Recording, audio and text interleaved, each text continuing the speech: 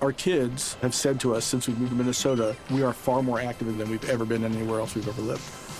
Moving to Minnesota opened up a lot of doors for us. Just this overall sense of community, of values that, Minnesotans have. It's a real accepting, loving community, especially with two young kids. See why CNBC ranks Minnesota number 4 best state to live and work. A great place to work, an even better place to live. ExploreMinnesota.com/live.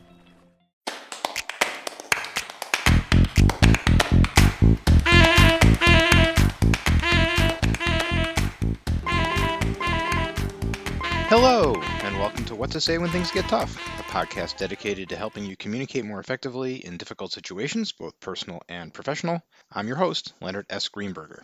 You're in for a real treat today because our guest is my colleague and our firm's Director of Crisis Communications, Tom Logue. Tom spends his days and sometimes his nights helping our clients communicate effectively before, during, and after crises. And he shares just a ton of hands-on practical advice on how to prepare for and weather a crisis. And in the end, he describes one client who got it right and managed to leverage a crisis into an opportunity to bolster his reputation and credibility. I usually close these intros by saying I hope you enjoy our conversation, but in this case, I know you're going to enjoy it.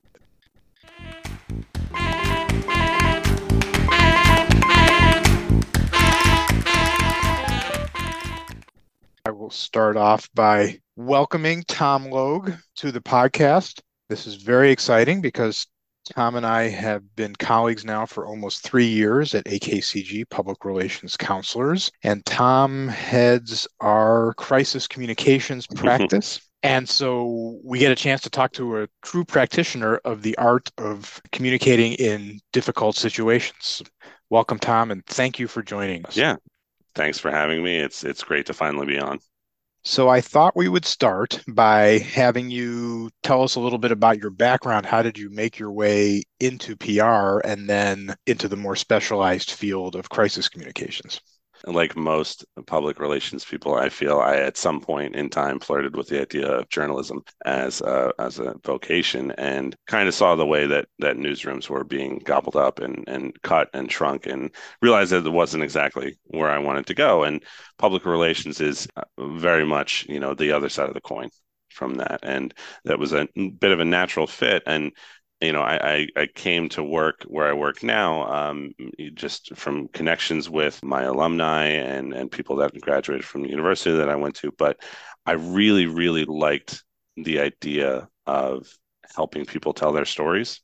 That was what attracted me in journalism, and still carries over very much to public relations. And there's a lot of different ways to do that and a lot of really creative things that you can do in the public relations space. And I immediately abandoned all the creativity that I was so invested in and started working in crisis communications. I came to kind of where I am now in this specialization a little bit by chance and started working here with the really talented counselors that we have here and really just digging into and dissecting the strategy and development of a crisis. They're all so bizarre and so unique. And at the same time, there's so many similar themes and patterns that carry through them all. And I really liked the diversity of things in my day, in my diet. And that's really kind of how I settled into where I'm at now. I can certainly appreciate that. I did spend a couple of years on the journalism side, then quickly moved over to what some call the dark side, some call the green side. But one of the things I really liked about PR is the diversity of clients that you get to work with, the topics that you get to work on, and the kinds of work you get to do. As they say, Tuesday is always different from Monday and Wednesday is always different from Tuesday. And so that keeps things fresh and exciting and gives you a good reason to get out of bed every morning. Mm-hmm. Sometimes to stay in bed, but... True. Yeah. No, I wish to stay in bed, yes, but a need to get up. So you mentioned that, each crisis is unique, both the nature of the crisis itself, the client that's going through it, the people that you're working with. But I was thinking we could at least start off by generalizing a little bit, again, since we have somebody who does this for a living on a day-by-day basis. So I wanted to try to get pretty practical and hands-on here with you. I thought we would sort of invent a generic client that we can call XYZ Corporation, and say they call you and they say we don't have a crisis yet, but we also don't think we're particularly well prepared for one. if it were to happen, what's the advice you would give XYZ corporations in terms of preparing for or planning for a crisis? I'll start with a little bit of what may seem obvious to me and not to others. And for those that feel like, oh, we've never experienced a crisis, but boy, we sure would want to be planned for one, I'd say you probably have in reality. I mean, what your definition of a crisis may be just may be a really high bar to clear. And it doesn't necessarily have to be a threat to safety or property to warrant some kind of a strategic response. And I think that's a really important distinction to make. But for our purposes here, the most important thing that you can do is plan ahead. And if you're at the stage where you're saying, gosh, I wish we could plan ahead, you're already there. You've already made it. You've already cleared the first hurdle. And, from there, it's really about making sure that you're investing resources and time. For some people, crisis preparedness and communications tends to be, a box that we check for insurance purposes or something that we can have on file and sit on a dusty shelf or in our network.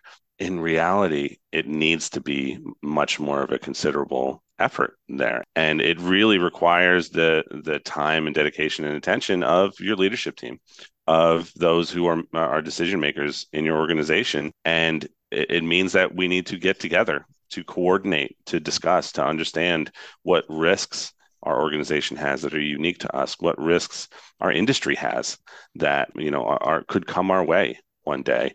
And it's about trying to think about the things that may happen, having those really difficult and uncomfortable conversations sometimes that say, gosh, what are the things that keep us up at night? What are the things that I just feel totally overwhelmed were they to happen? And those are the ones that, unfortunately, very much like a dentist, you got to get in there and root it out. You got to get in there and see what areas you have some exposure in. And I think beyond that, because those are really important steps to do, but it's very easy, and a lot of people fall into the trap of, well, we've talked about it, we've named it, it's out there. Maybe we've done some initial planning. Maybe we've put together a few policies in a document somewhere.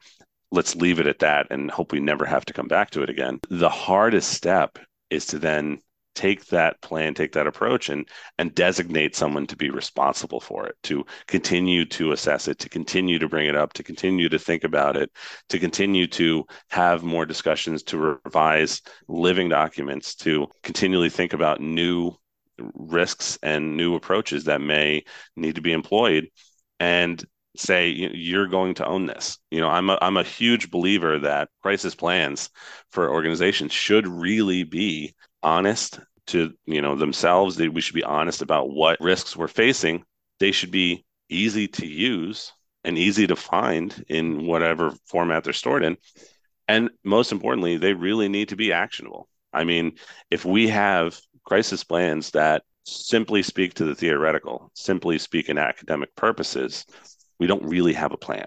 We have some loose guidance, we have some strategy, but we need something that, if we were to face a situation, we don't have time to think, we don't have time to discuss, we have minutes and not hours or days. We really need something that we can put into action immediately. Sometimes that means messaging and communication. Sometimes it means operations, whatever form that takes. But, honest and easy and actionable crisis plans are often the most effective ones. You mentioned that you have to be prepared to communicate very quickly. And I want to come back to that, but it occurred to me as you were talking that I jumped over a step. So maybe we can go back for just a minute, and I'll ask you, how do you define a crisis? How do I, as an organization, if I'm new to this, for whatever reason, new to the organization, or the organization itself is new and actually hasn't experienced a crisis as of yet, how do I know I have one? What's the definition? I know that can be very wide-ranging. Maybe I'll ask, what is Tom Logue's definition of a crisis? Mine is the one that no one ever wants to think about, which is most things. In reality, things don't have to be big to have a big impact on your organization, on your ability to operate. And really, for me, a crisis, and I hate using that word almost. It's a little bit simplistic, but a crisis, an issue, a challenging moment is really anything that has the ability to negatively impact your business, your operations, or the goodwill that you maintain with your most important stakeholders. It's really that simple. They can be things that are imminent, urgent threats to safety and property. They can be things that are far more ambiguous, far longer lasting, and kind of simmer and bubble under the surface, and almost never really feel like they raise to the level of needing communications, needing, a real addressment. And sometimes they can be entirely imagined. Unfortunately, we live in the age of social media. That is entirely possible. They could spur almost exclusively from misinformation and rumor. They still require the same attention. Yeah, I think that's a good definition. My own has evolved over the course of my career. When I first started thinking about crisis, it seemed that the definition a lot of people accepted was anything that could be a threat to the future viability of your organization. So Yeah. something that could literally put you out of business. But I think that it doesn't have to go that far because, as you suggested, it's really anything that harms the reputation of the organization, the reputational goodwill that you have in the bank with your stakeholders, I guess primarily with customers, but with employees and regulators and communities where you operate and so forth. So it really is broader. It doesn't necessarily have to be something that knocks you out for good, but it's something that just harms reputation. And I think far more important, and look, at the end of the day, whatever your definition of a crisis is, the step that is the hardest to get the ball rolling is saying, "Hey, we have a problem here." Whatever that definition is, and having somebody ready who is able to identify that and bring it up to the appropriate people in your leadership team. Now that we've gone back and sort of set the stage for what a crisis is, you mentioned or alluded to the need to respond quickly when something happens, and I've seen, heard, read a lot about the fact that in this day and age of social media, that it's really become a matter of minutes that you have to be prepared to respond to a crisis. Do you agree? And how does anybody get prepared to respond that quickly to something? Every communication that we have with our stakeholders, with those around us, with those who have some kind of vested interest is an opportunity for us to tell our story, to reinforce our values, our priorities, and the processes that we have to make sure that we're operating with integrity and operating effectively. And those are really complex and high-level messages to get through in a short amount of time. Every day, our landscape in communication changes as newer and faster ways to communicate become not only more accessible and more widespread, but more complex. We live in an age where a few years ago, Twitter was the most high priority news on social media that you could get. That was where you went to find something if it was breaking news. TikTok has largely replaced that. And that doesn't just change the channel and the website that you go to and the app that you open on your phone. It changes the format of how we need to communicate. It changes to, a much more video heavy, fast paced format where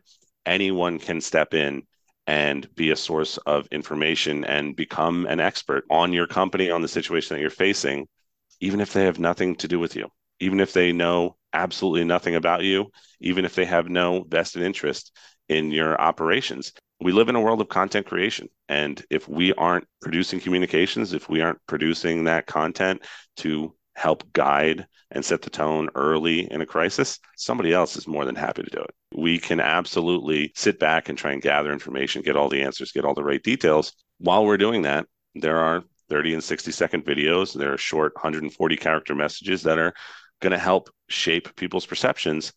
And we don't live in a time where there's a lot of appetite or attention span for people to want to learn more, to go back and read a second article, another tweet. A lot of our attitudes and opinions are shaped by the first piece of information we find. And the only way that we can ever be prepared to communicate with that level of urgency is by helping plan and prepare things well in advance of something happening, far enough in advance where we can have some clarity of mind, consult with experts in our field, consult with, sources of information within our organization, talk to legal counsel, talk to HR, talk to financial, advisors, and say, here's what I think we would need to communicate in this moment. Here's the level of emotion. Here's the level of detail we could or should convey, and produce some kind of a message, some kind of a template that gets us 70% of the way there. We know that the devil's in the details when we face an issue or a crisis, and we're never going to be prepared for all of the nuance that comes along with that.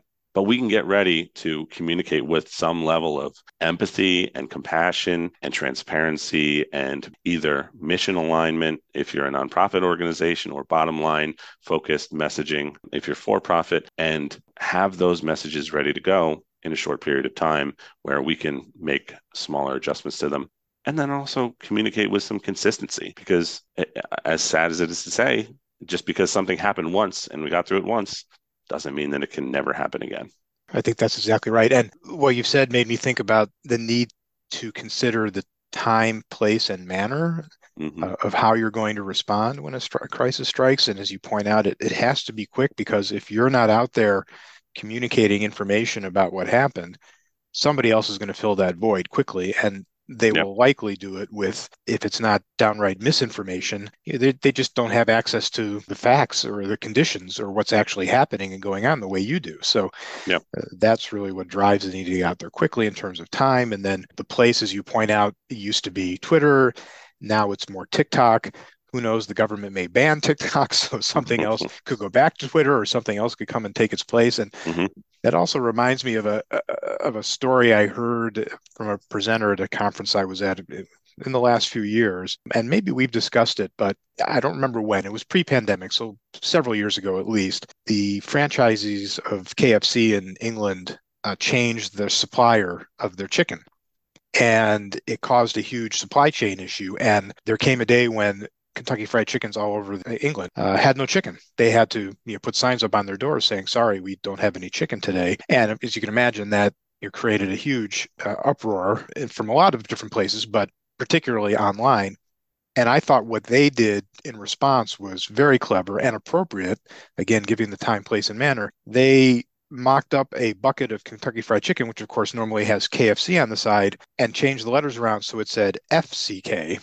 And then they put up, and they posted it on different social media, basically saying, hey, we effed up here and we recognize that. And here are the things we're doing to make sure that it doesn't happen again. And I think that goes a long way towards what you were suggesting, which you really have to think about how you respond these days, because, just text doesn't do it so much anymore, particularly if it becomes a viral thing. But they received a lot of very high marks and attenuated what might have been a very serious crisis that affected their reputation, and got a lot of positive press as a result of the way they responded, a lot of positive feedback from folks, and kind of got them the benefit of the doubt in this one instance because of not just the speed with which they responded, but the way they did it. Yeah, I mean, I'll say this, and it's a great point to touch on a little bit more. There's innate biases that we have when we look at messages through different channels and in different lights. We're much more likely to read something on social media cynically or guardedly. We're much more likely to read or not read a lengthy written message with some degree of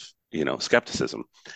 We're much more effective at communicating warmth, humanity, and empathy through in-person communications, through video communications, where we can use body language to our benefit. That's hugely important. And more we're moving away in counseling our clients from communicating through text, and it's much more disarming to hear someone's voice. And it's much more relatable to see someone's face when you're talking to them or communicating with them. And it's much more two-way. That's ultimately what we want at the end of the day.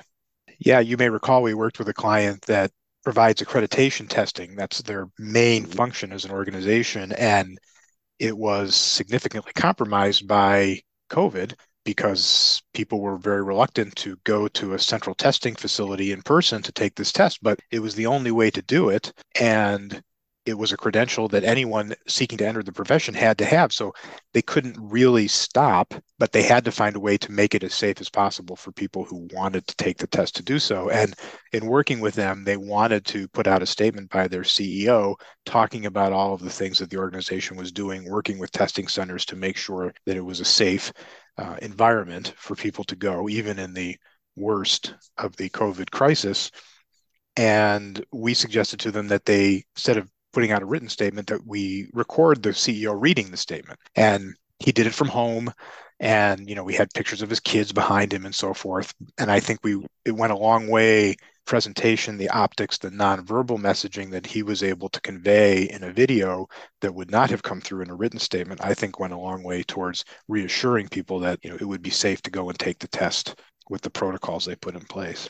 Yeah, Absolutely. And at the end of the day too, none of this means anything if we don't have substance. If we don't have substance behind our messaging, if we don't have actions to speak to. So whether that's, augmenting our policies and procedures, conducting an investigation, looking into ways to garner more funding, whatever the issue is, that substance is so important. And I want to expand a little bit on something you touched on, and that is in a crisis, we're communicators. When it comes to the clients we work with, we're often working with fellow communicators, although also with heads of organizations, chief executives and other members of a leadership team. When it comes to preparation, I know we like to work with clients to do training and tabletop exercises and drills to really sort of put their crisis planning and preparation to the test in an exercise so that they're more prepared for a real crisis. Who are the other members of a leadership team or outside counsel that should be a part of planning for a crisis? It's going to be different for every organization. You kind of have to decide who your spokespersons are. And I'll say this, and this is a common misconception. There's nobody who's a natural born spokesperson. It's just not a normal set of skills. It's in a lot of ways, especially when we talk about interacting with media, it goes against every social norm we have of knowing how to stay consistent on message, how to be comfortable repeating yourself, and sometimes how to give unpopular answers in one-on-one or small group interactions. What really matters when you're deciding who should be on that crisis response team is who's going to be disseminating messages. Who are the messages going to need to flow through from the top down? Is your organization one that is very top heavy? Is your CEO, is your COO, is that C-suite level executive team the ones that are disseminating and carrying all of these messages? Are they the ones with the credibility, or is it unusual for them to be the ones interacting directly with consumers, with stakeholders? In a lot of ways, if we kind of get the spokesperson wrong when we're delivering a good quality message of substance and action, we can unintentionally elevate and escalate a crisis situation simply because somebody reads a message or sees a video and says, "Oh my gosh, I had no idea this was that serious that the CEO would be talking about this." So it's really important for that to be a consideration there. And legal counsel is always a really important one. I mean, my philosophy is that communication really needs to work hand in hand with legal strategy, especially when there's the potential for litigation and there's legal risk present. And beyond that, there's a whole host of expertise that you can kind of bring into the mix. There's HR consultants, there's DEI experts and consultants that you can bring in to look at this and augment it. There's also, and I know I've kind of shied away from this in our discussion, but there's also emergency management experts that, people who can tell you how many sprinkler systems you need to have in your facility and what you should do to be prepared for an active shooter. And they're a really important critical component too. And I try and make sure that communications really works to support that and works in a way that's practical and realistic. We don't work in a theoretical space in a sterile vacuum. We have to work with the constraints and realities that we have. So it's really important to have those people in the conversation, if not decision makers, at least aware of where these crisis plans lie and what is, going to be asked of them in this moment. You also don't want to have too many cooks in the kitchen. You also don't want to have a team that is so large and so dense and so leveled and bureaucratic that we can't make fast decisions in the moment. So that's a really important consideration when you're thinking about who to bring together for your crisis response team.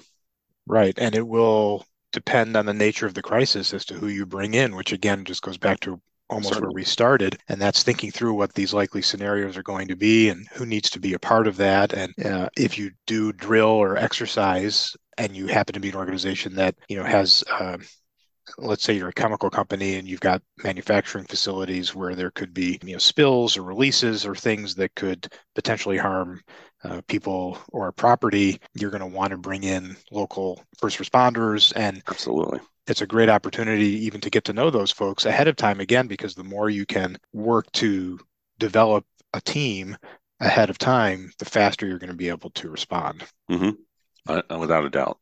Okay, so we've had our crisis. We have planned well for it. prepared well, we executed well, it has, whatever the immediate crisis has passed. What should an organization do in the wake of a crisis when it comes to either preparing for the next one or continuing to respond as necessary to what happened? I love the notion that we can kind of clearly define, oh, this is over, it's done today at 12:04. The crisis has abated. In reality, it's so rarely that clear cut, and these things tend to taper off rather than end with any kind of finality. And often there's no resolution to it. I mean, when we talk about the aftermath, once you're through the urgent, high sensitivity, high seriousness moments of a crisis, in a lot of ways, that's when you really need to get to work. That's when the hard part starts, as difficult as that is to hear. I talked about reputation, and that's really the currency that public relations and communications works with. It's that trust, it's that goodwill, it's that positive bank of reputation that we have with our stakeholders. And after a moment like this, that is really depleted. That is quite an empty pool of goodwill, and we got to get to work on restoring that. That's the real challenge, and that's the part that doesn't come in buckets. It comes in drips, where we're trying to restore that and refill that. We need to get out and communicate with employees. We need to get out and communicate with consumers, with investors. We need to engage with them, bit by bit, and work on restoring and rebuilding that trust that we have with them. If, we're talking about this hypothetical with a toxic spill, we need to get out into the community. We need to engage with people who maybe have thought nothing of us before and only think negatively of us now, and work on rebuilding and restoring some relationships with them in a positive way. A lot of that hinges on moving past the crisis at hand and finding ways to demonstrate, benefits to them. A lot of times we need to engage directly with local elected officials. That's a hugely important piece. If we've faced a situation where it feels like we're a sudden and unexpected thorn in the community side, it's quite possible that elected officials are going to be the loudest advocate against us. Building good relationships with them, with regulators, with government agencies is really important. And it's so much easier to navigate successfully and effectively through a moment like that if we're already starting with some level of positivity with the community, some level of positivity with our stakeholders. If we've never put any thought or time into those relationships before this moment, it's going to be really tough to get through that. And it's really important to kind of put in that legwork early, way before a crisis like that happens. The way I like to think about it is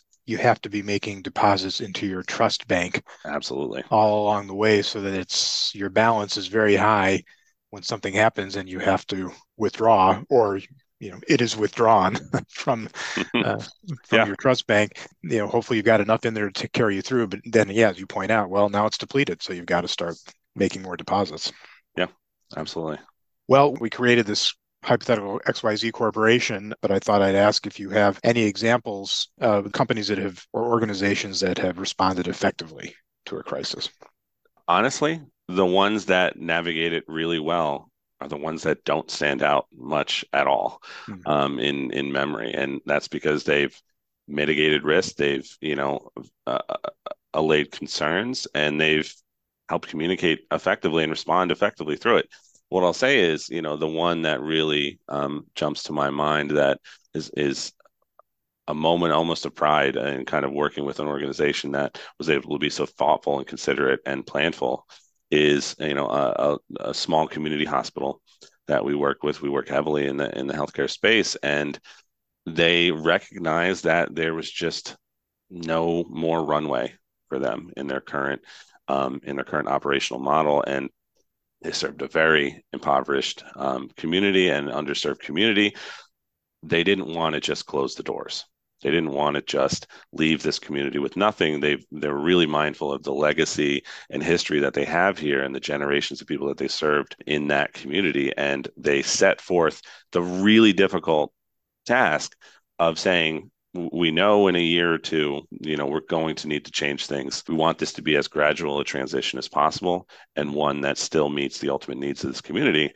So they did the hard work of reaching out to other healthcare providers, of building a little bit of a coalition, and finding someone who can more effectively and more sustainably run that healthcare center in that setting, in that community, and meet most of that community's needs without sacrificing, their own well-being, without sacrificing their own long-term security, and without having to lay off staff and leave patients high and dry. So that's a really, really difficult situation to be in, and by no means the bar that every organization should measure themselves against. But it does go to show that, if we can identify issues early with enough time and enough planning, it's a lot easier to navigate and turn a big ship slowly than it is all at once. Very true. I think that's a terrific place to wind things up. I want to thank you again for taking the time to join us and talk about crisis communications and crisis response. I think listeners will find this very helpful and very valuable. Yeah, thank you. Thanks for having me on.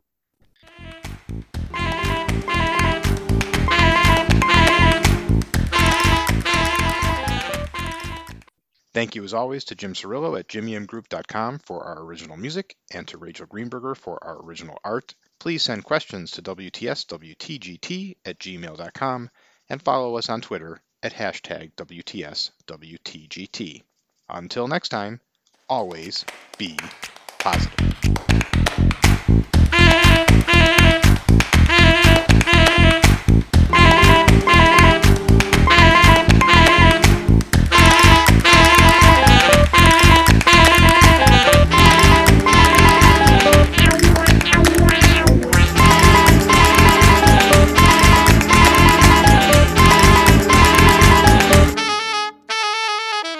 Our kids have said to us since we moved to Minnesota, we are far more active than we've ever been anywhere else we've ever lived. Moving to Minnesota opened up a lot of doors for us. Just this overall sense of community, of values that, Minnesotans have. It's a real accepting, loving community, especially with 2 young kids. See why CNBC ranks Minnesota number 4 best state to live and work. A great place to work, an even better place to live. ExploreMinnesota.com/live.